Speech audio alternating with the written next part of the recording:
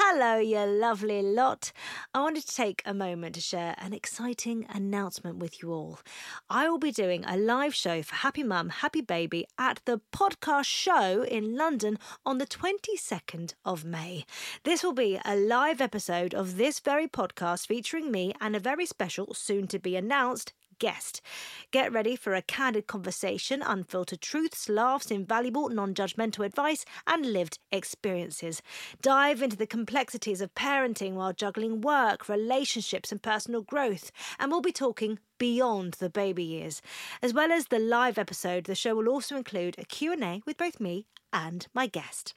Tickets go on sale this Friday the 26th of April at 10 a.m, but anyone who is part of the Happy Mum, Happy Baby newsletter will be getting early access to tickets on Wednesday the 24th of April at 10 a.m. To sign up to the newsletter and for more information about the event, please head to happymumhappybaby.com/events. I can't wait to see you there. Everyone knows therapy is great for solving problems, but getting therapy has its own problems too, like finding the right therapist, fitting into their schedule, and of course, the cost. Well, BetterHelp can solve those problems. It's totally online and built around your schedule. It's surprisingly affordable too. Connect with a credentialed therapist by phone, video, or online chat, all from the comfort of your home. Visit BetterHelp.com to learn more and save 10% on your first month. That's BetterHelp, H-E-L-P. Quality sleep is essential. That's why the Sleep Number Smart Bed is designed for your ever-evolving sleep needs. Need a bed that's firmer or softer on either side? Helps you sleep at a comfortable temperature? Sleep Number Smart Beds let you individualize your comfort, so you sleep better together. J.D. Power ranks Sleep Number number 1 in customer satisfaction with mattresses purchased in-store. And now, save 50% on the Sleep Number Limited Edition Smart Bed for a limited time. For J.D. Power 2023 award information, visit jdpower.com/awards. Only at a Sleep Number store or sleepnumber.com.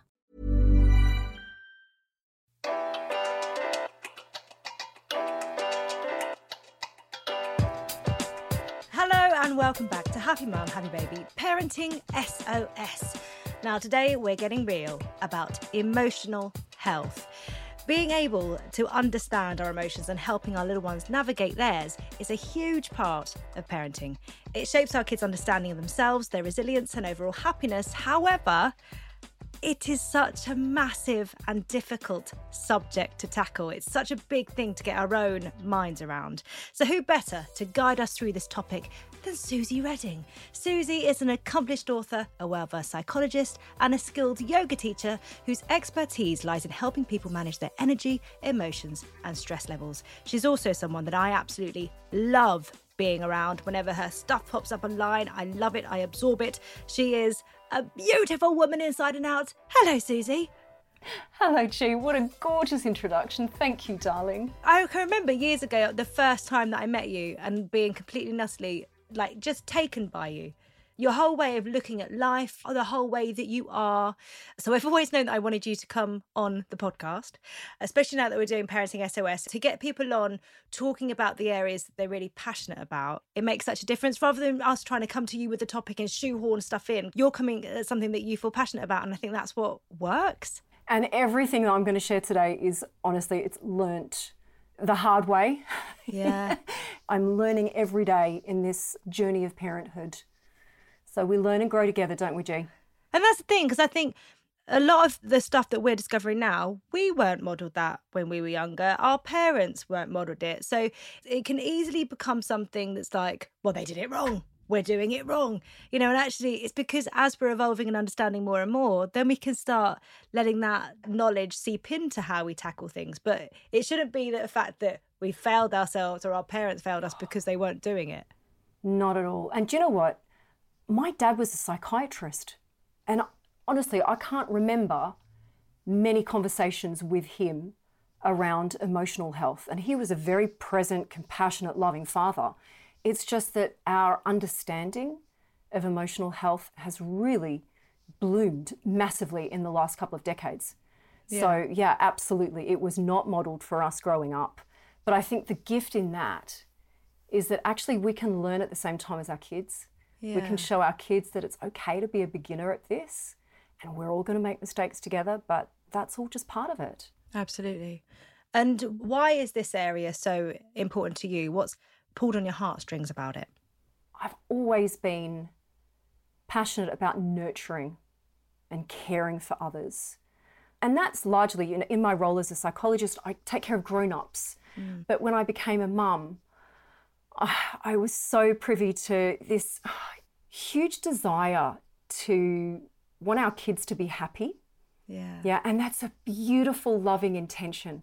And I can remember my daughter many, many years ago coming home from school one day and telling me that her best friend was leaving the school. They were moving away.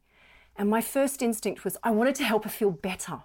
And in that moment, there was this real pull of, hang on, if I do that, of course I want to do that, but actually I'm doing her a disservice. So that desire from a parent's point of view is at odds with actually what she needed in that moment, which was, of course you feel sad because something sad is happening. And the appropriate response is sadness, is tears. And there was a real sort of, a light bulb moment there for me. Yeah.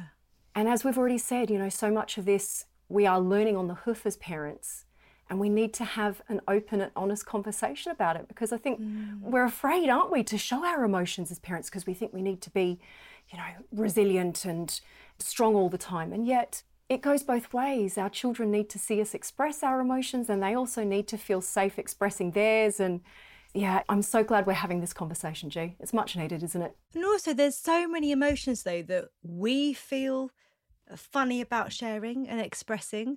It's funny, someone said to me the other day about one of my children, even how do you and Tom express anger to each other? How do you express that to your kids? Do you let them know that that is an acceptable emotion to feel, that you can feel anger? Absolutely. You don't have to, shy away. And actually, we did a community poll, and interestingly, we asked which of your child's emotions do you struggle to deal with the most? And anger was 58%. There are certain emotions that we just don't know how to deal with. And I think a lot of our childhood was spent going, don't cry, don't do that. Generations above that, children are seen and not heard. So I think there's that feeling of kind of feeling a little bit in a place of not knowing what to do and how to respond and how to help. Yeah, absolutely. And even though, there has been shifts, we no longer say things like, children should be seen, not heard. Yeah. But still take a look at the messaging that's around. We associate a good baby with a baby that doesn't cry, baby that doesn't trouble its parents. Like somehow having needs or giving voice to our needs is somehow unacceptable. And it's perpetuated by this notion that good children don't talk back. And if children are not allowed to speak up and to question, how can we expect them to advocate for themselves in adulthood? Yeah. And then it extends into motherhood, that the ideal mother is selfless all the time. So, I think there needs to be some kind of cultural unpicking before we can feel it's okay to express our emotions, let alone know what to do with them to move through them in safe and healthy ways. Absolutely. On Parenting SOS, I ask you to come in with the 3 most asked questions that you get asked.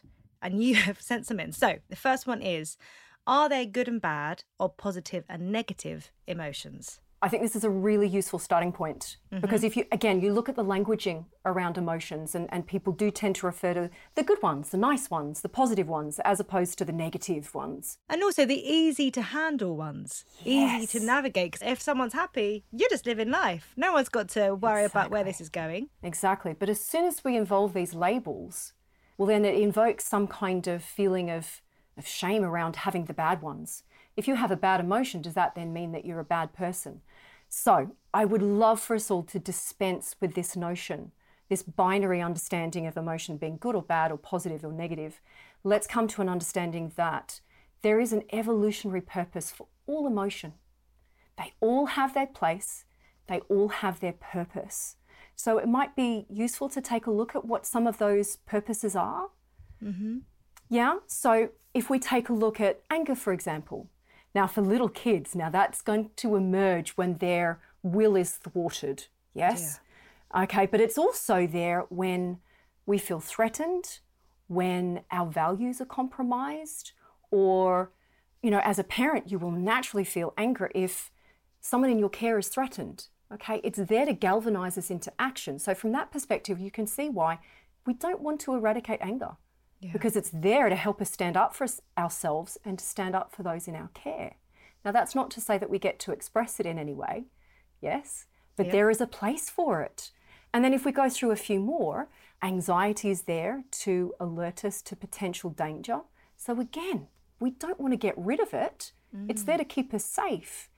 The presence of that emotion, however, doesn't necessarily mean that there is a threat. We still need to check in and observe, actually, is there a good reason for this feeling? Yeah, but we certainly don't want to get rid of anxiety. And then we look at guilt. Now, guilt just taps us on the shoulder and says, check in with your moral code. Make sure that you're in line with your moral compass here. Maybe we need to make amends, a little course correction. So again, guilt serves a purpose. And I would say that life would get very messy and chaotic if we did not have guilt to motivate our behavior, right? And sadness, now that's calling us to slow down, to reflect, to take time out, maybe do some healing. Loneliness is a prompt for us to perhaps check in, to reach out, to connect. So they all have their place.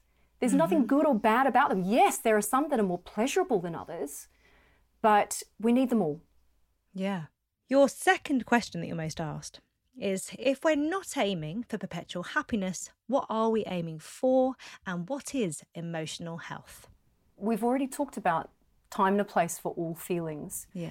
I think there's this assumption that, like mental health, we sort of think of that's an absence of difficult thoughts, but it's not. Mental health is our ability to weather those challenging thoughts. It doesn't mean we don't have them. Now, in the same way, emotional health is not the absence of difficult or painful feelings. It's our ability to weather them. Yeah, it's our ability to move through them. A lot of this is determined by how old our children are and their capacity. I think sometimes we have unrealistic expectations of what our children are capable of. Do you know what? And I have to laugh. There are a few times when I catch myself thinking, oh, stop being a child. Hang on. Do you know what I mean? It's so challenging. It is so challenging. But as our children grow, as their capacity to give voice to their feelings, to be able to describe their feelings, even down to the vocabulary that they have, then it opens up so many different means of working with it. But, emotional health is our ability to feel all our feelings and to move through them in a safe and healthy way. Your next question is, how can we support our kids through big emotions like anger, frustration, boredom, loneliness, sadness and grief? Also, how can we learn these skills ourselves, bearing in mind that that wasn't modelled for most of us growing up? I think the starting point might be, now this depends on how old your children are. This is a good starting point for us. I think just learning to sit with our feelings and not necessarily, feeling like we must leap into action immediately. So can we just give ourselves a moment to feel? Can we please give ourselves permission to feel? And then maybe we take a look at perhaps what are these feelings? Can we name them? Because research shows that having the capacity to label things and it's called emotional granularity. So rather than just feeling, if we say, oh, I feel bad, it's harder to navigate that than if we're able to more accurately identify that, well, maybe we feel frustrated, or we feel resentful, or we feel bored, or we feel tired. Sort of tease these things apart, it's easier to move through them. So giving ourselves time and space to feel, developing a rich vocabulary to describe our feelings, and then we actually need a practical toolkit. Because, emotions aren't just thoughts. It has a real physical manifestation, doesn't it? So I would suggest using movement, using breath work, maybe some kind of cathartic drawing or, expressive creative pursuits can be really helpful. And different things will resonate for different people. And even our own individual preferences will change over time. So that's where we need a really broad toolkit. Yeah, absolutely. Of things to try. And if the first thing doesn't work, well, then let's work with another one. you know. Where's a good place to start, like gathering those tools though and seeing what might work? So I would start with what feels most resonant to you. So if you enjoy expressing yourself using words, using writing, go for that. If you enjoy movement, go for that. If breath work appeals, then yoga has some fabulous strategies. Should we share some? Should we have a look at some of these practices? Yes, I'd love to. Okay, so we talked about that energetic charge. Imagine if you were to stifle a laugh, you saw something funny, but it wasn't the appropriate time to laugh. It's not like that energy just goes away. It's held in the body.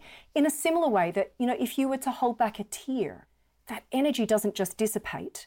We actually need something that helps us move through it.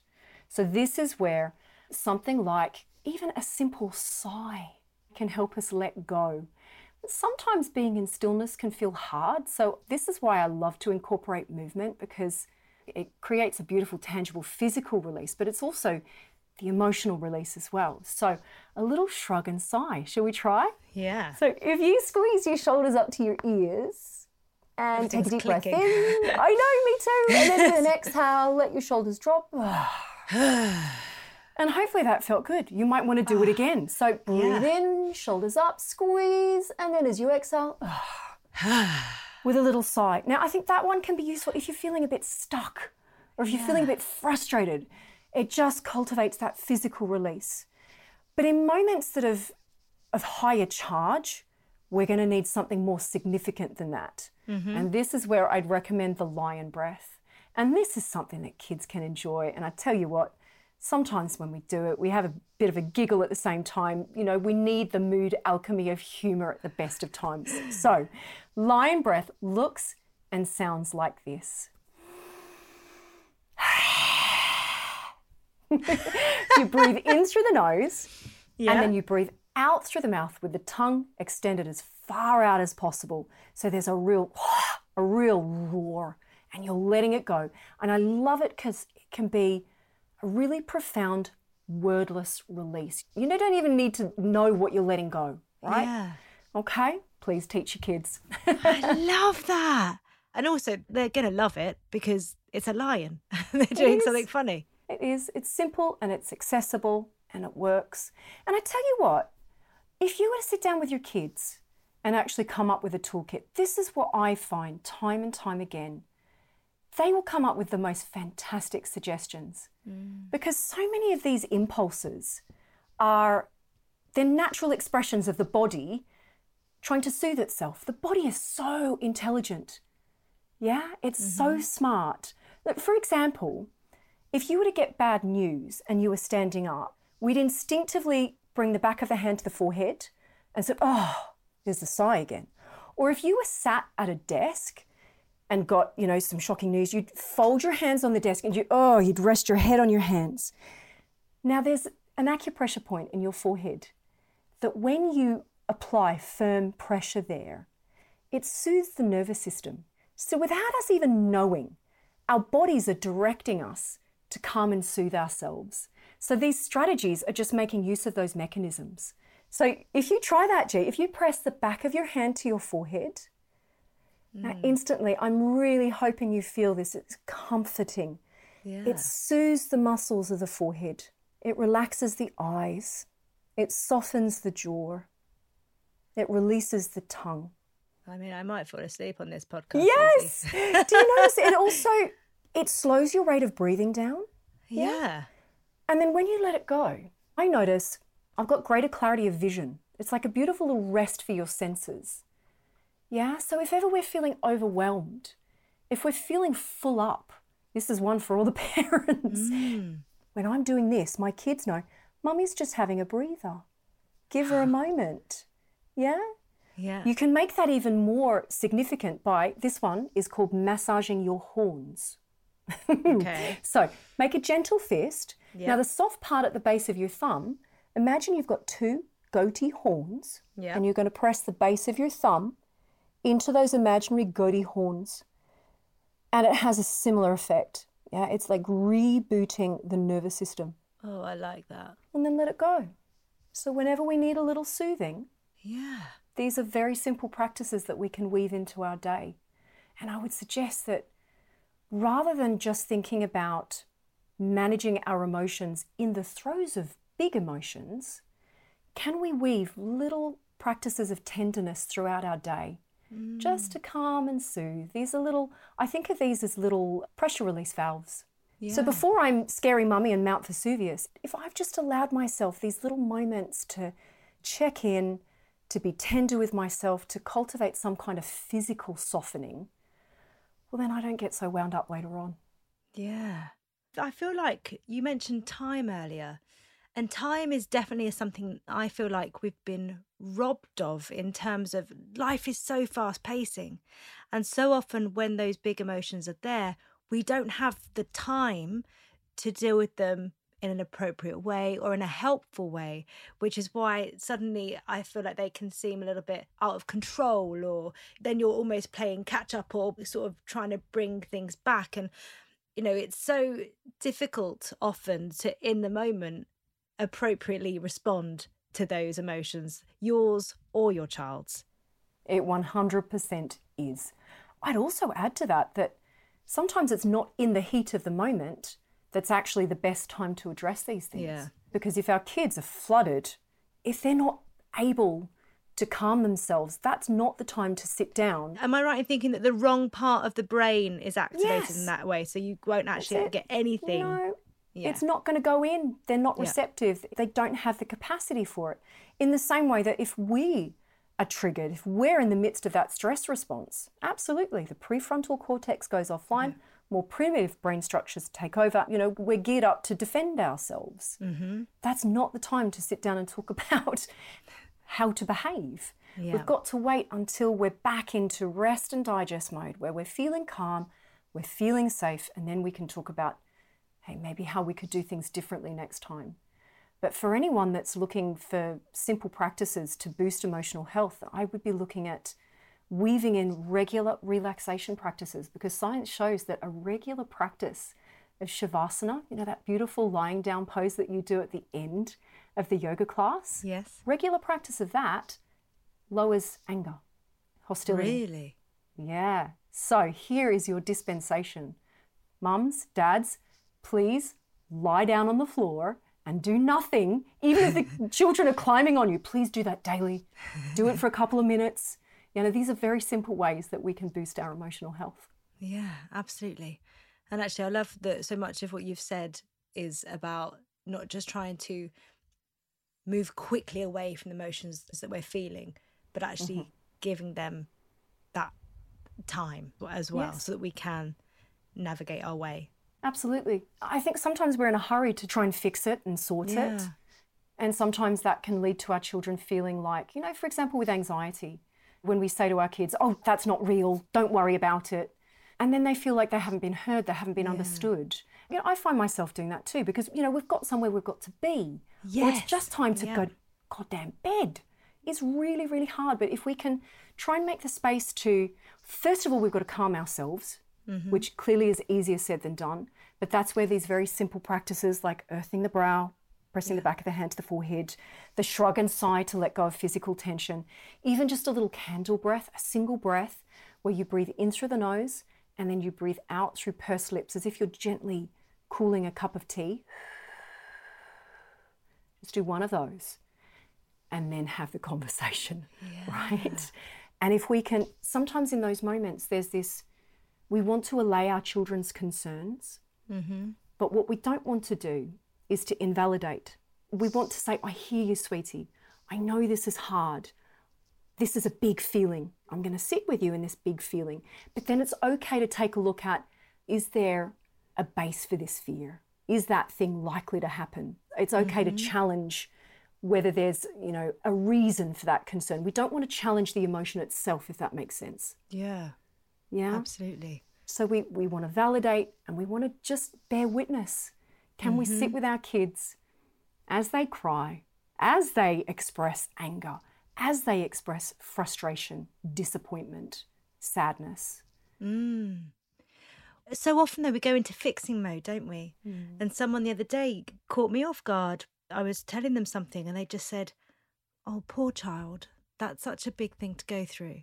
And talking about his feelings. And I suddenly thought, oh my God, I've been so fixated on fixing the problem that actually I haven't just gone like, I'm here. Do you know what I mean? And just totally listened. And the other person's reaction made me sad to think that I hadn't allowed, I allowed him to be sad, but not actually addressed that element of it, just gone into fixing mode like so many parents do. Yeah. It's easier. Sometimes when it's someone outside the situation, it's easier to do that because it's not their job to fix. The fact is, it is our job to make sure that our children are safe and protected, right? Absolutely. So, of course, our mind is going to go to that.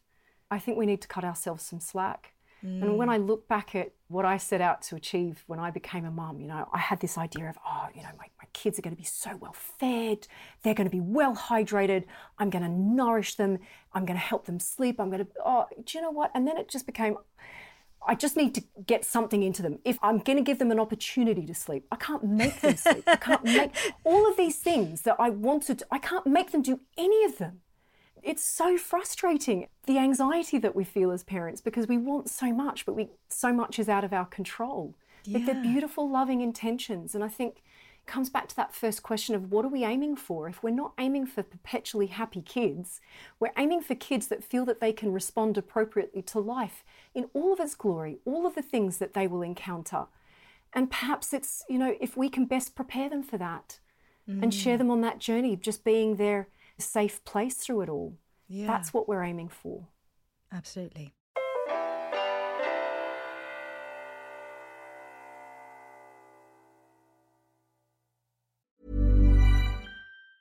Quality sleep is essential. That's why the Sleep Number Smart Bed is designed for your ever-evolving sleep needs. Need a bed that's firmer or softer on either side? Helps you sleep at a comfortable temperature? Sleep Number Smart Beds let you individualize your comfort so you sleep better together. J.D. Power ranks Sleep Number number 1 in customer satisfaction with mattresses purchased in-store. And now, save 50% on the Sleep Number Limited Edition Smart Bed for a limited time. For J.D. Power 2023 award information, visit jdpower.com/awards. Only at a Sleep Number store or sleepnumber.com. Everyone knows therapy is great for solving problems, but getting therapy has its own problems too, like finding the right therapist, fitting into their schedule, and of course, the cost. Well, BetterHelp can solve those problems. It's totally online and built around your schedule. It's surprisingly affordable too. Connect with a credentialed therapist by phone, video, or online chat, all from the comfort of your home. Visit BetterHelp.com to learn more and save 10% on your first month. That's BetterHelp, H-E-L-P. We asked the Happy Mum Happy Baby community to send in their questions. There have been quite a few. One person has said, how do you deal with frustration in a 1-year-old that's resulted in them biting? Now, biting is quite a thing for toddlers. And it's always a horrible feeling when you know that your one is the biter. They're so young. Yeah. At that age, in terms of shaping behaviour, we want to be consistent with what we're doing. But at the end of the day, we can't sit down and rationalise with them. No. Right? Okay, so it would be saying no. But I think we need to be patient with our children and allow them to grow. And as they get older, we can have more in-depth conversations and we can develop other ways of helping them move through it. Yeah. Simple things like just shake your hands off. We can do this together.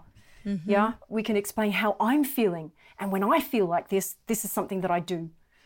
Yeah. Yeah. Simple approaches like that. Someone has said, how do you deal with a child that feels like they don't fit in, so have isolated themselves from others? As parents, you want your child to be accepted into the world for all their differences and uniqueness. And I can remember actually so many conversations I had with my eldest where I'd be like, oh, so who did you play with today? It was one of my questions. What did you eat for lunch? Who did you play with? And so often he would say, no one. I just walked around on my own. And he'd say this quite a lot. And I'd end up having to phone the school and I was like, can I just make sure? And they were like, no, he's absolutely fine. And I think sometimes there's also an element of kids just not wanting to say to you, they're talked out by the time that they get home. Oh, they can't remember half the time. Yes. But then it all comes spilling out at bedtime. Have you noticed that? Absolutely. Yeah. Absolutely. Every little qualm that they've had over the last 3 years seem to pop up. It's so challenging. Again, this is something that, we can't make our children's friends for them. And yet we desperately want to steer, don't we? When kids feel like they don't belong, it's so hard. They're thrown together with a relatively small pool of children. And so often they're with that same group all the way through primary school. And it's like, it's okay if you haven't found your people yet. Yeah. Yeah, it's all right. And I think, there are lots of different ways that we can foster connection. So it's connecting with people that have similar interests. So maybe the people in your class aren't necessarily going to be your nearest and dearest, but maybe it's the kids that you play football with. Yeah. Maybe it's the kids that go to brownies. Maybe it's your swim team. Maybe it's the kids that enjoy whatever creative pursuits. And it's also connecting with like-minded people, not just in the real world, but it's in the books that we read.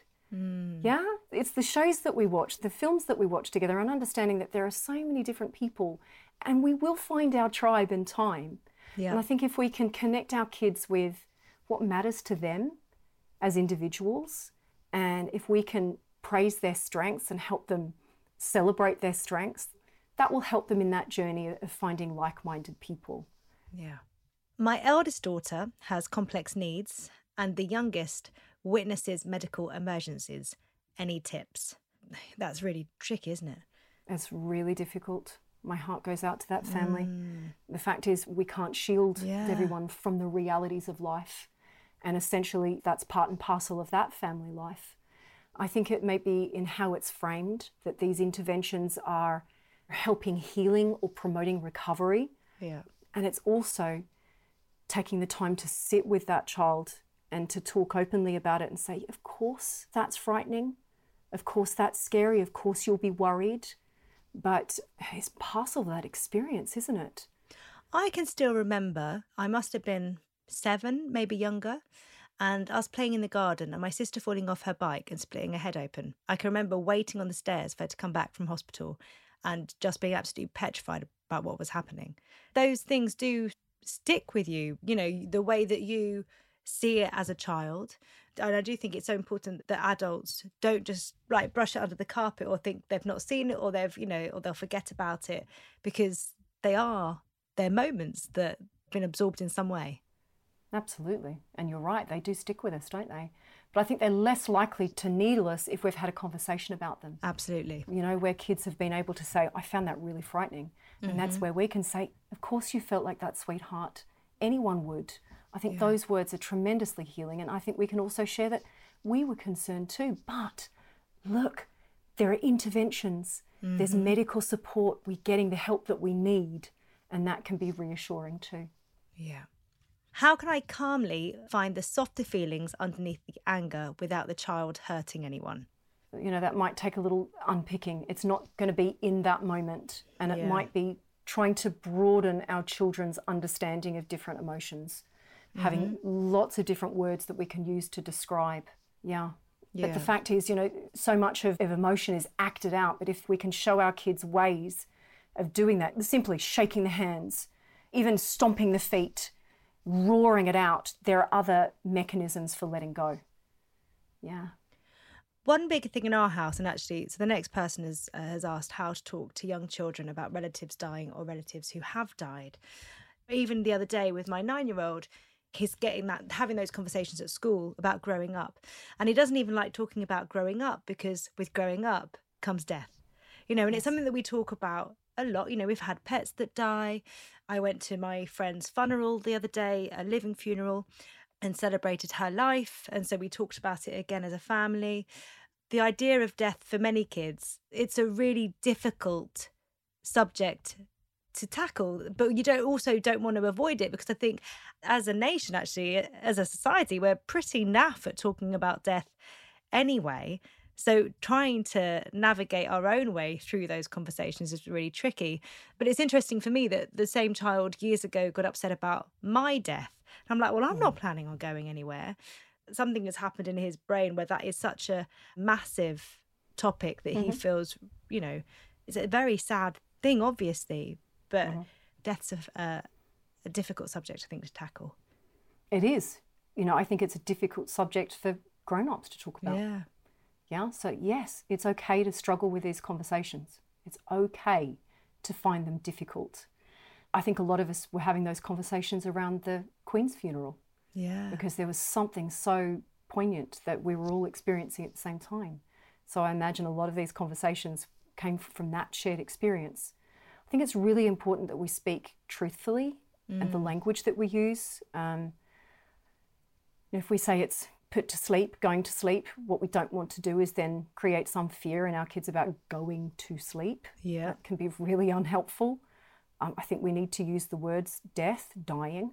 Yep. And again, this is it. We are preparing our children gently and in an age-appropriate way for the realities of life. And the fact is, nobody lives forever. Yeah. Yeah, so we've got to have these conversations, but we can say them in gentle ways. Nobody lives forever. We don't know how long our lives will be. But, when we take good care of ourselves, we're so blessed with the support that we have in this country, the good food that we have, the medical support that can dial down our children's concerns about our own health and longevity. But we need to talk openly and honestly. Yeah. Everyone will die at some point. And our children are going to ask us questions that we don't have the answers for. And that's okay. We can say, sweetheart, I don't know. I don't know what happens next. Nobody knows. But this is perhaps what I think, or this is what I feel. Now, I talk openly about my father. I am sure my dad visits me as a kingfisher. I know it. Really? I know it. Absolutely, hands down. I saw a kingfisher the very first time on the day of my dad's funeral. I know it was my dad saying, I am still here. I've not left you. I'm here in a different form. And that's what I've shared with my kids. And do you know what? I'm so lucky. I've moved to another place that has kingfishers. Luckily enough. So, whenever I see a kingfisher on the canal, and it's not often, but when I do, we say, well, there's Grandpa. Hi, Grandpa. And my kids love that sense of continued relationship. I think that's so important in navigating grief journey. It's understanding that relationship can still go on. Yeah. The love goes on. And that helps us heal, helps us cope. Essentially, it's how do we cope with these thoughts and these feelings? Absolutely. Finally, someone has said, how can parents strike a balance between enforcing discipline and supporting their child's emotional development? Okay, that's a really good question. The fact is, we want our children to be able to express themselves, but this is what we're learning too as adults, isn't it? You can be angry, you can feel something, but that doesn't then give you permission to behave any way that you like. Yeah. Yes, so I think it's being consistent with, of course you feel like this. Yes, I understand that hurts, or that's frustrating, or that's infuriating. This is how we can move through it. This is an appropriate response. This is a safe response. And we keep reinforcing that. I think that consistency is important. But again, you don't necessarily have that conversation in the heat of the moment. That's something that you talk about when everybody is calmed down. Yeah. Yeah, absolutely. Suzy, I'm loving this. And honestly, we had so many questions and I've literally just picked out a few because otherwise I'll be with you all day long. But we end with you completing 3 sentences. And the first one, I know, I like to get everyone really relaxed. Then we get to this point of it and everyone's just, oh, what do I do? But the first sentence is, being a parent means. Being a safe place. Yeah. Yeah. And the next sentence is, if I could tell you one thing, it would be. You are doing a beautiful job. And finally, I'm happy when. I'm having a hug. No. Thank you. I've got to say, being a parent means being a safe place is possibly my most favourite answer ever. So thank you. Oh, that's okay.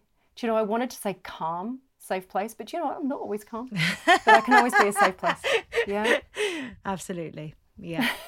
Absolutely. Suzy, thank you so much. Thank you. It's such a pleasure, darling. Thank you for giving me the opportunity to have these conversations.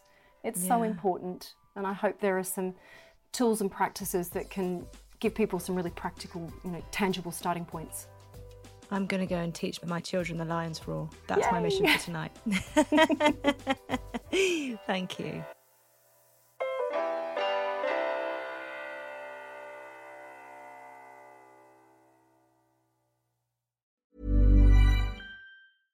Small details are big surfaces. Tight corners are odd shapes. Flat, rounded, textured, or tall. Whatever your next project, there's a spray paint pattern that's just right. Because Rust-Oleum's new Custom Spray 5-in-1 gives you control with 5 different spray patterns. So you can tackle nooks, crannies, edges, and curves without worrying about drips, runs, uneven coverage, or anything else. Custom Spray 5-in-1. Only from Rust-Oleum.